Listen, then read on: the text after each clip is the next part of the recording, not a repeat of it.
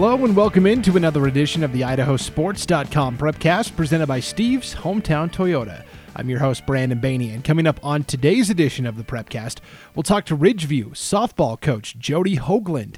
The Warhawks are off to a fantastic start, and also the biggest softball tournament of the regular season is coming up this weekend, so a prime opportunity to see what's going on softball-wise. We're also going to talk to IdahoSports.com broadcaster Alec Pope. He went to Madison High School's brand new Bobcat Fieldhouse last week, shot some great footage for us. We'll talk to him about that and dive into the top performers early on here in the track and field season. Before we get to that, though, let's catch you up on what you might have missed in terms of highlights and notable things that happened around the state of Idaho this past week in the athletic spectrum. Let's start with the Idaho High School Cheer and Dance Championships. Yes, those took place last week at the Idaho Center in Nampa, and all of the teams that won state titles well earned. Your 2021 cheer champions were Highland in 5A, Bonneville in 4A, Sugar Salem in 3A, and Oakley in 2A. What about dance champions? 2021 dance winners: Eagle in 5A, Columbia in 4A, and Idaho Arts in 3A. Now, the 4A dance race was particularly compelling as Preston and Columbia neck and neck the entire way. Preston took first place in the hip-hop and kick categories, while Columbia finished first in military and dance. Now, in the two categories that they didn't win, hip-hop and kick, Columbia managed to finish second, and Preston nearly did the same. The Indians finished second in the military competition, but slipped behind Shelley for third place in the dance category, and that third place finish was ultimately the difference as Columbia earned a hard-fought state title. Congratulations to the Wildcats. How about in baseball? A couple of noteworthy performances on the pitcher's mound. Post Falls Jr. Tyson Rutherford pitched a 5-inning perfect game as the Trojans defeated Lakeland 22-0. Post Falls coach Mick Zeller said it was the first perfect game he had been a part of in his 33 years of coaching. And it wasn't even the only perfect game. Derek Schumacher of Rocky Mountain also pitched a 5-inning perfect game against Highland in a 15-0 win. Moving on to softball now, and an interesting week for the Coeur d'Alene program. The Vikings played Lewiston in a doubleheader this past Saturday. In the top of the fourth inning of Game 1, both Coeur d'Alene coaches were ejected, leaving the players to basically coach themselves for the remainder of that first game, plus the entire second game. Now, Lewiston swept the doubleheader 7-3 and 8-7, but the way the Vikings responded was impressive, especially in that second game, not having any coaches. They only lost by a run. Lewiston, by the way, 7-0 overall, 4-0 in Inland Empire League play, so Lewiston looking pretty strong out on the softball diamond. So Coeur d'Alene, had both coaches ejected on Saturday, and then their eventful week wasn't finished. Tuesday night, the Vikings took on crosstown rival Lake City in a doubleheader. Phoebe Schultz struck out 17 batters and pitched a two-hitter to lead the Timberwolves to a 3-0 win in Game 1. But in Game 2, the Vikings led 8-6 heading into the seventh and final inning. Lake City rallied, though, and scored 4 times in the top of the seventh to take the lead at 10-8. But Coeur d'Alene never got a chance to bat in the bottom of the seventh as the game was called due to darkness. Now, you can't end a game without giving both teams a chance to complete the inning. So the final score actually reverted back to the last completed inning, which was the sixth. So all those 4 runs that Lake City had scored on the top of the seventh, they go away, and the Vikings were granted the 8-6 win. Other softball action: Preston received a walk-off 9-8 win over Bear Lake in a non-conference game. With 2 outs in the seventh inning and all knotted at 8, Drew Despain singled home Kendall Keller to pick up the win for Preston High. And how about this one? We talked about games being suspended due to darkness. Well, the only thing that could stop the softball teams from Prairie and Lapway was a lack of daylight. Tied at 21 through 6 innings of play, the White Pine League contest was suspended due to darkness. The game will resume on April 15th when Lapway travels to Cottonwood to play the Cardinals, and then once the first game is completed, the two teams will then play another full contest. So for now, 21-21 tie with an inning to play. Pretty interesting stuff. All right, what else is going on spring sports-wise? How about golf? After riding a bus for 3 hours and competing in freezing temperatures, Parker Freeman finished as the top individual at Monday's Moscow Invitational in Clarkston, Wyoming. The Coeur d'Alene High golfer finished 2 strokes over par and carded a total score of 74. His performance also helped the Vikings win the team title by 20 strokes over second-place Post Falls. On Wednesday, the American Falls boys and Snake River girls captured team titles at the American Falls Spring Break Invitational. Individually, Snake River's Mackenzie Campbell fired a 71, and that was the lowest score not just in the girls' competition, but overall. She finished 1 stroke ahead of boys champ Logan Mills of American Falls, who shot a 72. Pretty interesting. Tennis, kind of scattershot right now due to weather and other schedule-related factors. Up north, Grangeville and Lewis County were able to make their debuts this week. Some of the Boise area schools are off and running. Timberline, I don't know, looks like they might be okay this year in tennis. But the main story to come out of tennis this week was Sandpoint. The Bulldogs' top 2 singles players, Josh Embry and Christian Story, switched things up in a duel with Lake City this past Tuesday. Embry and Story usually compete as singles players, while they teamed up as Sandpoint's number 1 doubles team and earned an 8-3 win. Not only that, but Sandpoint's number 3 singles player got bumped up to number 1, and he won his match as well. So a little juggling of the lineup there for the Sandpoint tennis team. Worked out pretty well. Track and field we won't get into here because we're going to do a deep dive into the top leaders in track and field with Alec Pope coming up in just a little bit. And also Ridgevue softball coach Jodie Hoagland up next. Before we get to that, though, we have to tell you that the Prepcast is presented by Steve's Hometown Toyota in Ontario, where for the 18th straight year, they've been named Toyota's President's Award winner for outstanding customer service. Don't forget to check out Steve's Hometown Chevrolet, Buick GMC in Fruitland, and Steve's Hometown Motors in Weiser. The Steve's Hometown dealerships proud to support the hometown student athletes as sponsor of the Prepcast here on idahosports.com. All right, up next, Ridgevue High softball coach Jodie Hoagland talking about the Warhawks' great start to the season. Joining us now on the idahosports.com Prepcast, Jodie Hoagland, head softball coach at Ridgevue High School. Thanks for joining us. How are you? Good. How are you? Thank you for having me. Of course. So you are new to the varsity position at Ridgevue High, but you've been involved in the program for the past couple of seasons. Tell us a little bit about your coaching background. So actually, Ridgevue was my first start. I got the call to be the JV head coach right as the school opened. So I've been was coaching the JV program for the last 4 years.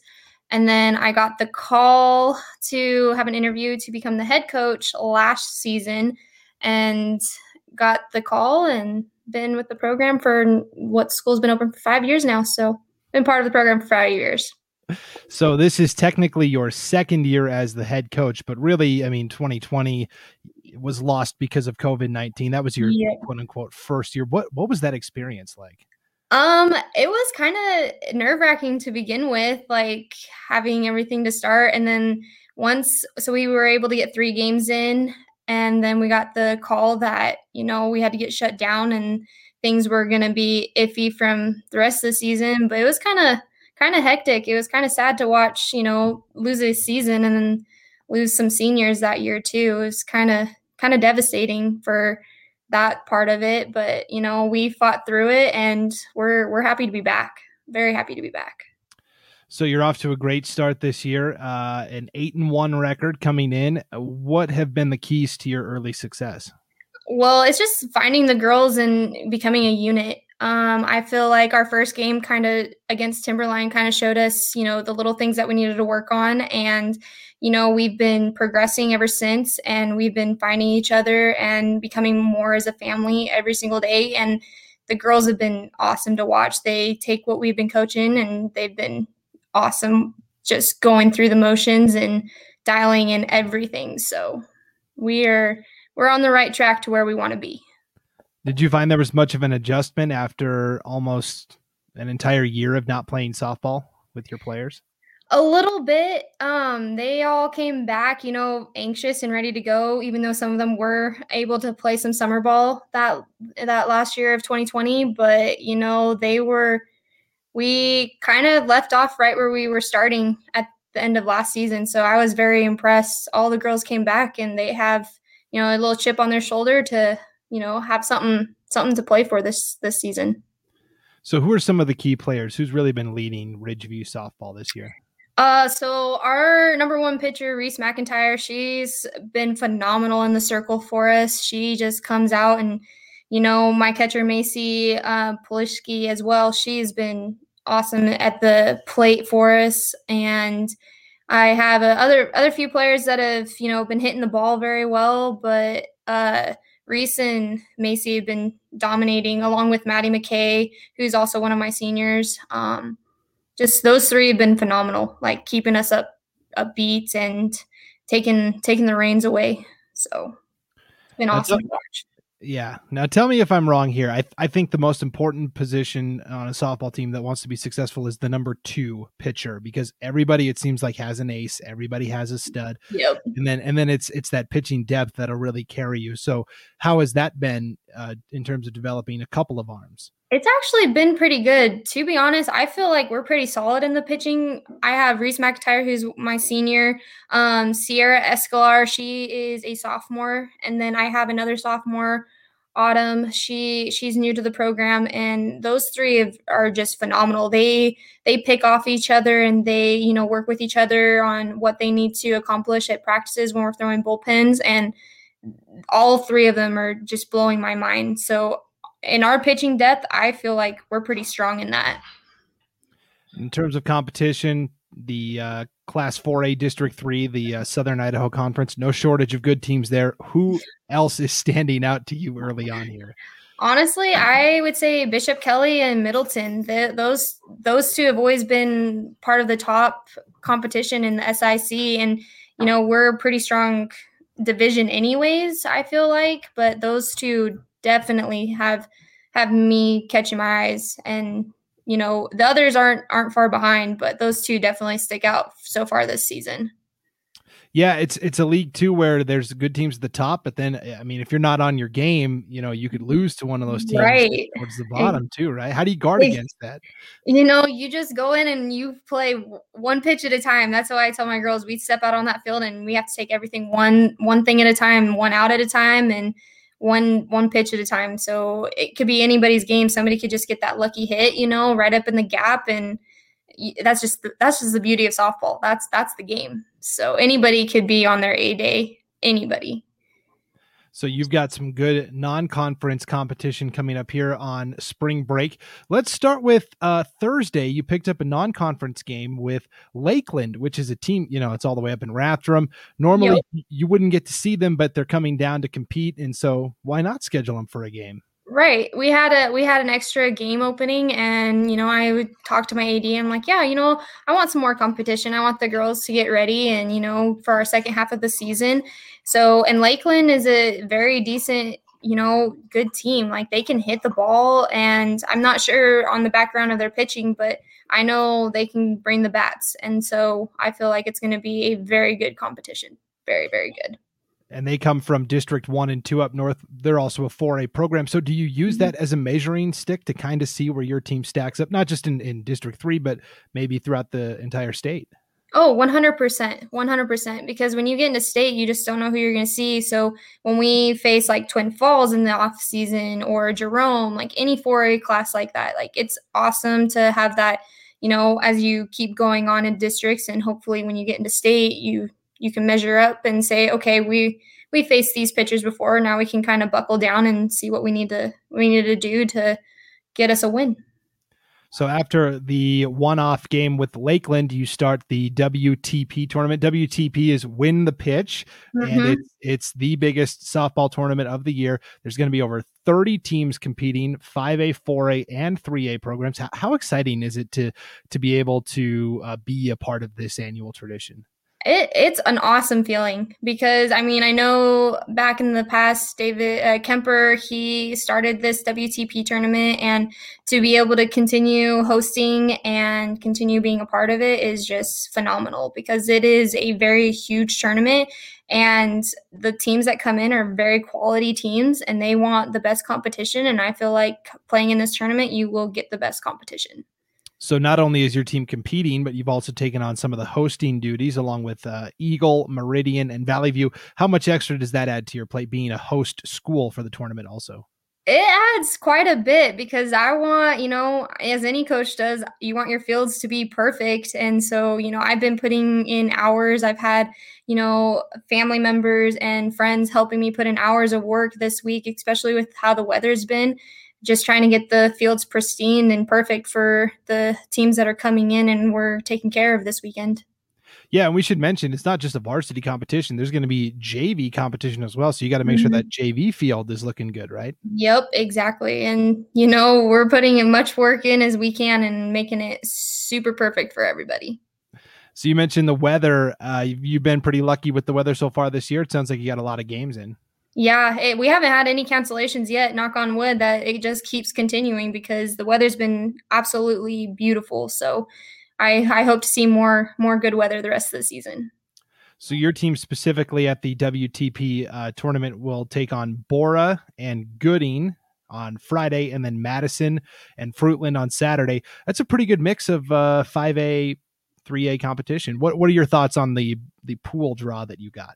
I think it's phenomenal. Bora is a quality team, and they've come a long way. And I know they have a decent pitcher, and I look forward to hopefully facing her in the circle because that'd be good for the girls. And they seem to have been hitting the ball very very well, and along with Gooding, who's a very good 3A class, and they have some decent hitters from what I have known in the past. And then especially with Madison and Fruitland too. All teams are very quality teams, and I look forward to stacking up with those competitions. And this will be kind of like when you get to state, right? You've got a lot of games, multiple days in a row. How much Oh, how much will that help your preparation if you are fortunate enough to get to state later on? I think it's gonna work with us very well.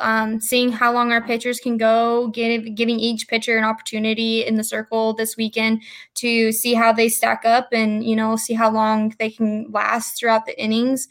I do know we go back to back on Friday, so it's trying to see like their mindset, see how they can bounce back from the first game and how tired they could be, and just see where our mindset's at. If we can stay at a good mindset, I think the girls will be just fine because our physicals aspect is awesome. So Yeah, and you talked about the back-to-back games in some of the more spread out areas in Idaho. That's common where schools will play double headers simply because of the travel. Where you're at, you're fortunate enough that most of the schools are close by that you play a lot of one game matchups. Will this be the first back-to-back competition for you this year?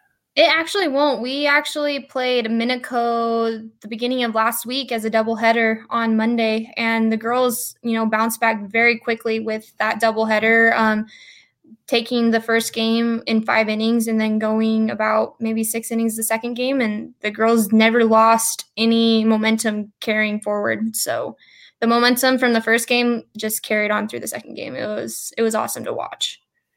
And then I feel like once we get past spring break here, we really hit the stretch drive of the season where teams are starting to lock in and figure out where they're at. What will your team have to do to continue to be successful here in the second part of the season? We just have to keep chopping. If that's been our my motto the whole season, if we keep chopping and if we stay solid with our hitting, because 1 through 9 are or 1 through 12, anybody that comes in, they put the ball in play, and if as long as we can keep putting the ball into play and our pitchers show up and our defense shows up, I think we'll be just fine.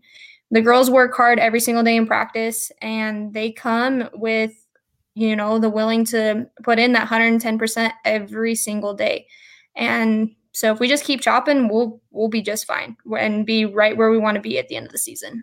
Okay, so I have to ask, does keep chopping, is that a metaphor, like chopping at the tree and continue to be consistent? Or is it like literally chopping? Because I know you can chop at the ball out of the box. Yeah. So, we tell the girls to be very aggressive. And if we just keep chopping at the ball in the box, things will go our way if we just put the ball in play. Teams may make mistakes, or we put the ball right where we want it to in the holes. And I just keep telling them we have to keep chopping every single inning. Like, we just got to keep moving forward, and they've been stacking up to that expectation. So it's been awesome to watch. Jodie Hoagland, softball coach at Ridgevue High. Thank you so much for taking some time to talk with us. Good luck in the non-conference competition here coming up, and good luck in the latter part of the season as well. Absolutely. Thank you so much. I really enjoyed it. Thanks, Brandon. Once again, that was Ridgevue softball coach Jodie Hoagland, and I think that SIC race in the Class 4A ranks is going to be fascinating to watch all season long between Bishop Kelly and Middleton and Ridgevue, all kind of jockeying for position. Let's switch gears now. Talk to idahosports.com broadcaster Alec Pope. He lives in Rexburg and recently was able to tour the brand new Bobcat Fieldhouse at Madison High School. We put a nice video of it up. Alex shot some footage for us, gave us a little walking tour basically. We put that up on our YouTube channel, so friendly reminder, subscribe to our YouTube channel. All of these interviews we do on the podcast, we upload to our YouTube channel, so you can see great video content there. And also don't forget to like us on social media, Instagram, Facebook, and Twitter. We're always posting content there as well to stay completely plugged into what's going on at idahosports.com. And so you don't sound dumb, right, when you're talking at the water cooler in terms of athletics in Idaho. Just subscribe to all of our and follow us on all of our social media and our YouTube channel. All right, enough talking from me, though. Here's Alec Pope, idahosports.com broadcaster. Joined now on the idahosports.com Prepcast by Alec Pope, one of our idahosports.com broadcasters. Alec, what's going on? Nothing, just over here in Rexburg, trying to survive this second winter that we're having. Yeah. I thought we were out of the woods in terms of spring sports. Everything was going off without a hitch, and then boom, a slew of cancellations. Yeah. But that's just what you expect, Idaho high school sports in the spring. Never quite track season or baseball season without a snow delay.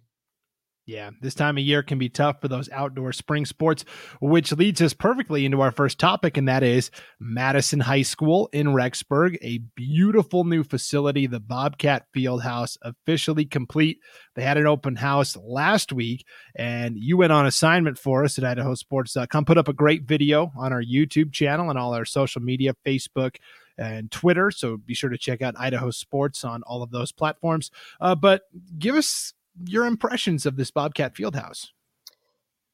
I'll tell you what, I don't think I've ever seen anything like this in high school sports. It is seriously, when I walked in, I was, expecting something big. I couldn't believe it. It's on the scale of a Division I college football program fieldhouse.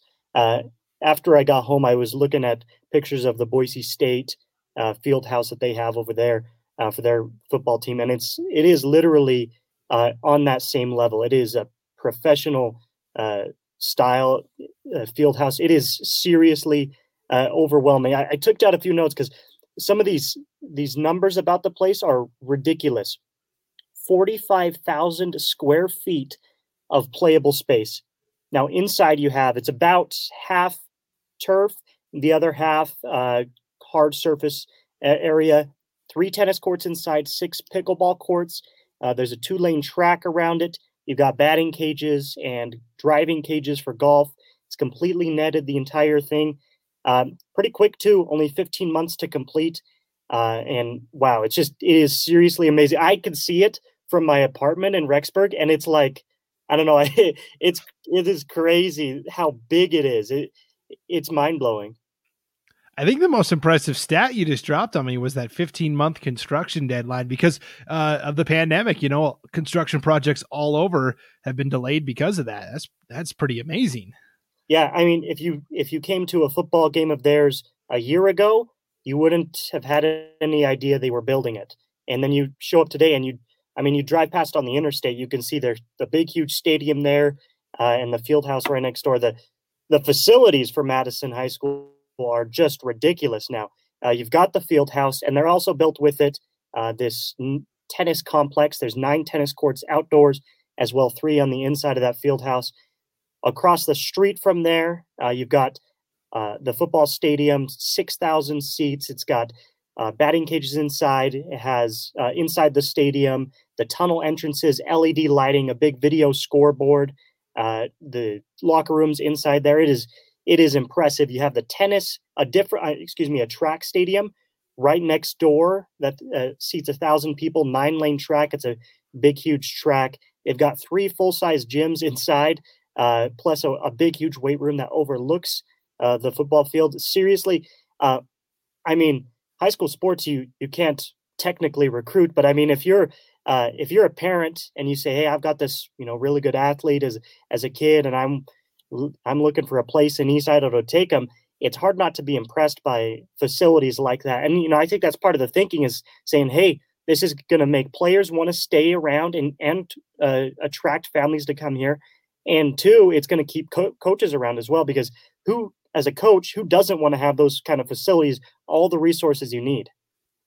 Yeah, and this all comes on the heels of the new football stadium being unveiled pretty recently as well. The joke is that it's no longer Madison High School, it's Madison University. Yeah, honestly, that's what it feels like. I've been to some smaller college football stadiums that pale in comparison to what they have. Yeah, it's pretty remarkable. So, yeah, Madison athletics, I mean, they've had good programs and good teams and good players and coaches throughout the years, and now they have the facilities to match that as well. Let's switch gears. Let's talk a little track and field. High school track and field finally off and running. It seems like at least every team has been able to compete at least once this year, which this early in the spring is always touch and go because you got to be outdoors. And the leaderboard's already, Alec, like 2 weeks into the high school track season. I mean, there's some performances that have blown me away. Absolutely. I want to highlight a couple from this part of the state up here in Eastern Idaho. First off, a name that you're familiar with if you watch high school football around here, that's Connor Maloney. He's going to play football at Idaho State. He's from Skyline. Right now, in the 100-meter dash, he's a sprinter. He's an absolute stud. 11.33 back on March 18th at a Snake River meet. Now, that's good enough for 7th overall in the state, all classifications, but last year he got down to an 11.04. So that's his PR. And if he was able to get back to that right now, that would tie him. That's also 11.04 is the current state leader. So it's early on in the season. That's the kind of thing you expect. It's still colder. It's hard to get those higher speeds, and you expect a little bit of improvement as the season goes on. So I expect him to make a little bit of noise in the men's 100-meter dash. Another thing from this side, in the men's side, Blackfoot, I want to mention their 1,600-meter relay team. Right now, fastest in the state, any classification, the 1,600-meter relay, that's a 200, 200, 400, 800, kind of that hybrid relay. Jackson Ball, Tegan Thomas, another guy you're familiar with if you watch football around here. Dallin Morse and Eli Gregory, a time right now, 3:47.48 in that 1,600-meter dash. Absolutely booking. So those are two that I say right now. I would probably say those two are my favorites to win those events at their classification come state tournament time. Yeah, that 100-meter dash right now on the boys' side is loaded. 3 guys have ran an 11:04. James Onanabosi of Bishop Kelly, and then a pair of, how crazy is this, Alec? A pair of Kimberly sprinters, Brett Bronson, the senior, and also freshman Gatlin Berry. You got to see him play basketball at the 3A state tournament. So not only an impressive debut there, but also out on the track running an 11:04 in his first meet of the season. Yeah, absolutely impressive. But if you know the Bear family from Kimberly, it's not surprising.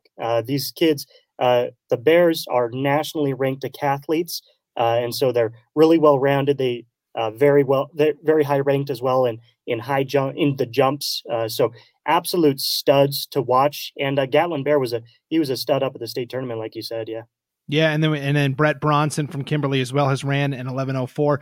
And how about this? Brett Bronson from Kimberly also has the best time in the 400, a 48:04. 48:04. That is flying for the 400. Yeah, it really is. It's crazy. I mean, basically the standard, you can start to be a little competitive once you get below 60 seconds, once you get below a minute, and then it's really mainly just working down. See, whoever can get closest to 50 in Idaho is going to be your state championship contenders. But at 48, that's impressive. And also to be able to do a 100 and 400, they're both really sprints, but a 400 is much different than a 100. It's a very long sprint. So to be able to be at the top of the state in both of those events is a testament to what kind of athlete we're talking about here. Yeah, different skill sets for the 100 and the 400. Are you surprised that we've got these incredible times right out of the gate? It seems like usually you got to work up to that a little bit. Yeah, I honestly would say I have been a bit surprised. It's still March, and most of these best records that we've seen have been from early March, even March 12th. There was a bunch of meets, and March 18th there was a bunch of meets as well. And so we're going to hit our next round of meets here in the next few days. But yeah, usually it's not till end of April. Now, of course, places like Kimberly, Boise, that part of the state are going to be warmer early on in the spring than places like Eastern Idaho, Northern Idaho, Central Idaho. So that does give them a little bit of advantage where they're able to, one, be outside training more, and then two, it's better conditions to be running in. Your muscles are looser and such. You can typically get faster times. But really quick, Brandon, I want to mention just a couple of things, a couple of other standouts to me. Over here, this part of the state, from Rigby, Abby Hancock. Right now, through all classifications, she's second in the 100 and seventh in the 200. Very impressive. But I'll say this, neither of those are PRs for Hancock. So again, kind of like what I said with Maloney, I expect those to improve as the year goes on. She's going to be a state title contender for sure in those 5A ranks. And then finally, South Fremont, little shout out to my alma mater. Right now, they're first in 3A in the 1,600 meter relay, in the 4x4, and second in the 4x1 for 3A. So really great relays, which is awesome to see if you're a South Fremont fan. Give a little shout out to my alma mater. But back to your point, though, I'll tell you what, I have been a little bit surprised that we've seen so many quick times. And if you look at the leaderboard as well, so many PRs early on in the season. I expect to see, more PRs from those same people as the season goes on. Yeah, you talked about those South Fremont relay teams for the girls. And generally speaking, if the relay teams are performing well, chances are that they're going to be able to pick up some points in those sprints or distance races as well. So you would think South Fremont, at least on the girls' track side of things, looks pretty good. I think the 1 and the 2, like you said, with Rigby is going to be fascinating because Capitol High has a great sprinter, Megan Rose. She has the top time in the 100 right now, 12:67. And last week she had the best time in the 200 as well. Now she has since been surpassed by a couple of sprinters, but I really like the matchup there in the 5A short sprints. Let's transition to some field events, and this works out perfectly because in high school you were a jumper. In high school I was a thrower, so we can really divvy this up. What has stood out to you in the field side of things? I'll tell you what. Let me actually pull this up really quickly so I can have it in front of me while I talk about this. But I think kind of similar to what we were talking about, how it's been impressive to see how many PRs. That's what I've been noticing. How many PRs there have been early on in the season. And of course, there's a lot of factors that go into that. I talked about the weather thing. That's something that you always have to be aware of. But moving on into the season, it'll be interesting to see who can continue to improve, who is, sitting around the same thing. Because even if you're leading right now, you kind of mentioned, especially in those events where there's 1 or 2 or 3, 4 people right at the top together, it's very easy if you don't improve to be passed towards the end of the season. One thing that stuck out to me, high jump. Right now, high jump, there are 4 people going 6'6" early on in the season. That's 2 from Madison, Elijah Backstein, and then I'm not sure what I think there might be. I wasn't able to figure it out. I think there might be a misspelling on athletic.net where most of the names are. And then Tate Priestley down from Preston, and then Jake Lamoro over from Filer. So 3 different classifications there, 3A, 4A, 5A, but all going 6'6" right now. It'll be interesting to see if any of those guys are able to, throughout the season, push up towards 7 feet.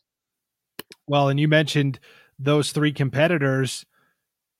5A, 4A, 3A. So they are all the best in their respective class as well. Yeah, Tate Priestley from Preston is a kid that kind of got in a little bit during basketball season. And, I mean, he's not like, you think of high jump and you think of these really tall guys and, he's probably like 6'2" maybe, but it was impressive to see him right off the bat at that Burley quad come out with that 6'6". Anything on the girls' side stand out to you in the jumps, Alec? Yeah, absolutely. Well, let me highlight really quickly Sure. before I move on. Gatlin Bear that you mentioned, just a freshman, and right now third in all classifications in the triple jump, going over 43 feet already. It's seriously crazy to think that just a freshman is doing that. But to go over to the girls' side, also in the triple jump, a really great basketball player, a younger sister of the Northwest Nazarene signee, Kate Clark, is Kendall Clark, who was a stud in the state tournament, helped lead our team to a state championship in the 2A girls tournament. Right now, she's a 2A competitor, but leading the entire state in the triple jump at 34.10, nearly 35 feet already, man. And it came back on March 10th for Kendall Clark. But right behind her, you've got 34.9, 34.4, a couple girls from Orofino, Ruby Kessinger and Sydney Zywina. All of them pushing 35 feet. That is seriously impressive to see those kind of numbers on the girls' side coming out. Because honestly, a 35-foot jump is above average for high school boys when we're talking about these jumps. And that's all 2A competitors as well in that jump. Yeah. That's a crazy thing. It's kind of interesting, all of those guys. But then long jump led. It's Bishop Kelly, 4A school, Paige Takipi with 17 feet, 11 inches PR of hers. And then all the way down to 1A in second right now, 17 feet, 1 inch from Raft River, Libby Bowden, also a PR of hers. So I mean, there's almost a foot difference there. Paige Takipi from Bishop Kelly, absolutely impressive so far, almost 18 feet. So those are a couple of, I guess, the standout jumpers on the girls' side for me. Yeah, and I would just highlight real quick in some of the other field events, like the throwing events. On the girls' side, you've got a pretty good competition at pole vault right now with Annie Smith from Boise and also Lizzie Ramey from Capitol High, a pair of 5A pole vaulters. They've each cleared 11 feet 1 inch. That's a PR for both. And for Lizzie Ramey, that's actually the Capitol school record. She set that in wow. Crazy enough, it was a Boise Eagle dual meet between those two squads where both of them were able to clear 11'1". Imagine that. That's pretty cool. I would have loved to watch that meet, to see those two going back and forth like that. Yeah, that would have been really cool. And then on the boys' side, Seth Rathbun from Eagle has already thrown the shot put 57 feet, 10 inches, which, anytime you're over 55 feet, that's kind of a whole nother level. So let me ask you, at the 5A, 4A levels, you need kind of a good team, and it's kind of like wrestling, right? You can have those great individuals winning events, but you also need, third, fourth, fifth place finishers across the board if you want to bring home a team title. As a 3A competitor in your career in high school, how easy is it to kind of ride a couple of athletes to overall team success? Do you still need that depth at the 3A, 2A level, or can you rely on a couple of studs? I'll tell you how easy it is. It's impossible. It's impossible to win a state championship as a track team with just a couple of studs. And that really, it's completely true. Honestly, obviously, you have your studs, and they're going to go out and do their thing. They're going to get first, second, third, or whatever. And some schools have more than those than others. But where you win a state title is going to be in your fourth and fifth and sixth guys who can step up their game and medal. It's the people that. So when you go to the state meet, we're talking about 3A. It's over at Middleton every year. If you go there. Of course, the fun things to watch are the people setting state records and everything, and the big ticket events and everything. But where the state championships are won aren't with those events, as important as those are. They're won by people stepping up. Somebody comes in, maybe a relay team comes in ranked 6th in the state, and they end up finishing 3rd. That's what's going to be the difference here. And as far as 3A goes, this year, I think early season favorite is Kimberly to win the whole thing. We talked about how many athletes they have. And then, of course, Sugar Salem, perennial again and again and again, so many state championships. Also South Fremont, a bunch of great athletes this year. They're leading in a number of different categories early on in the season. Now, what I'll say is this, that one thing we don't know is we still have a very small sample size. So some teams have gone to maybe 3 or 4 meets by now. Some have just gone to 1. So we don't have a whole lot of sample size yet, and we don't have a lot with good weather either. Not a lot of time with good weather. So this is just kind of very preliminary early on in the season. But as far as the 3A ranks go, I would say Kimberly is the favorite to win it right now. Main thing is that they're very balanced at so many different events. That's what you need to win a state championship.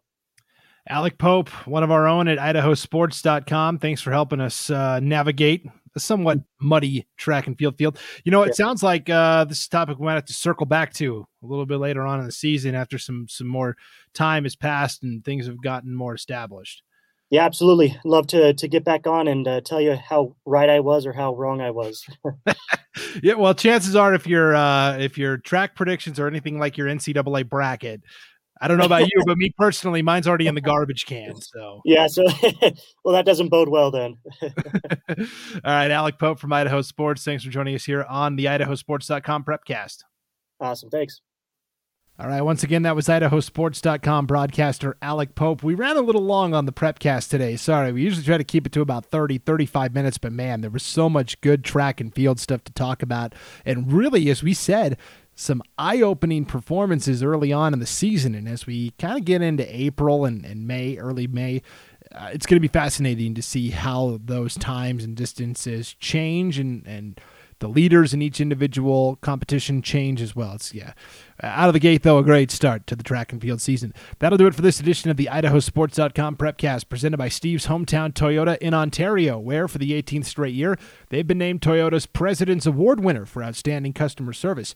Don't forget to check out Steve's Hometown Chevrolet, Buick, GMC in Fruitland, and Steve's Hometown Motors in Weiser. The Steve's Hometown dealerships proud to support the hometown student athletes as sponsor of the Prepcast here on idahosports.com.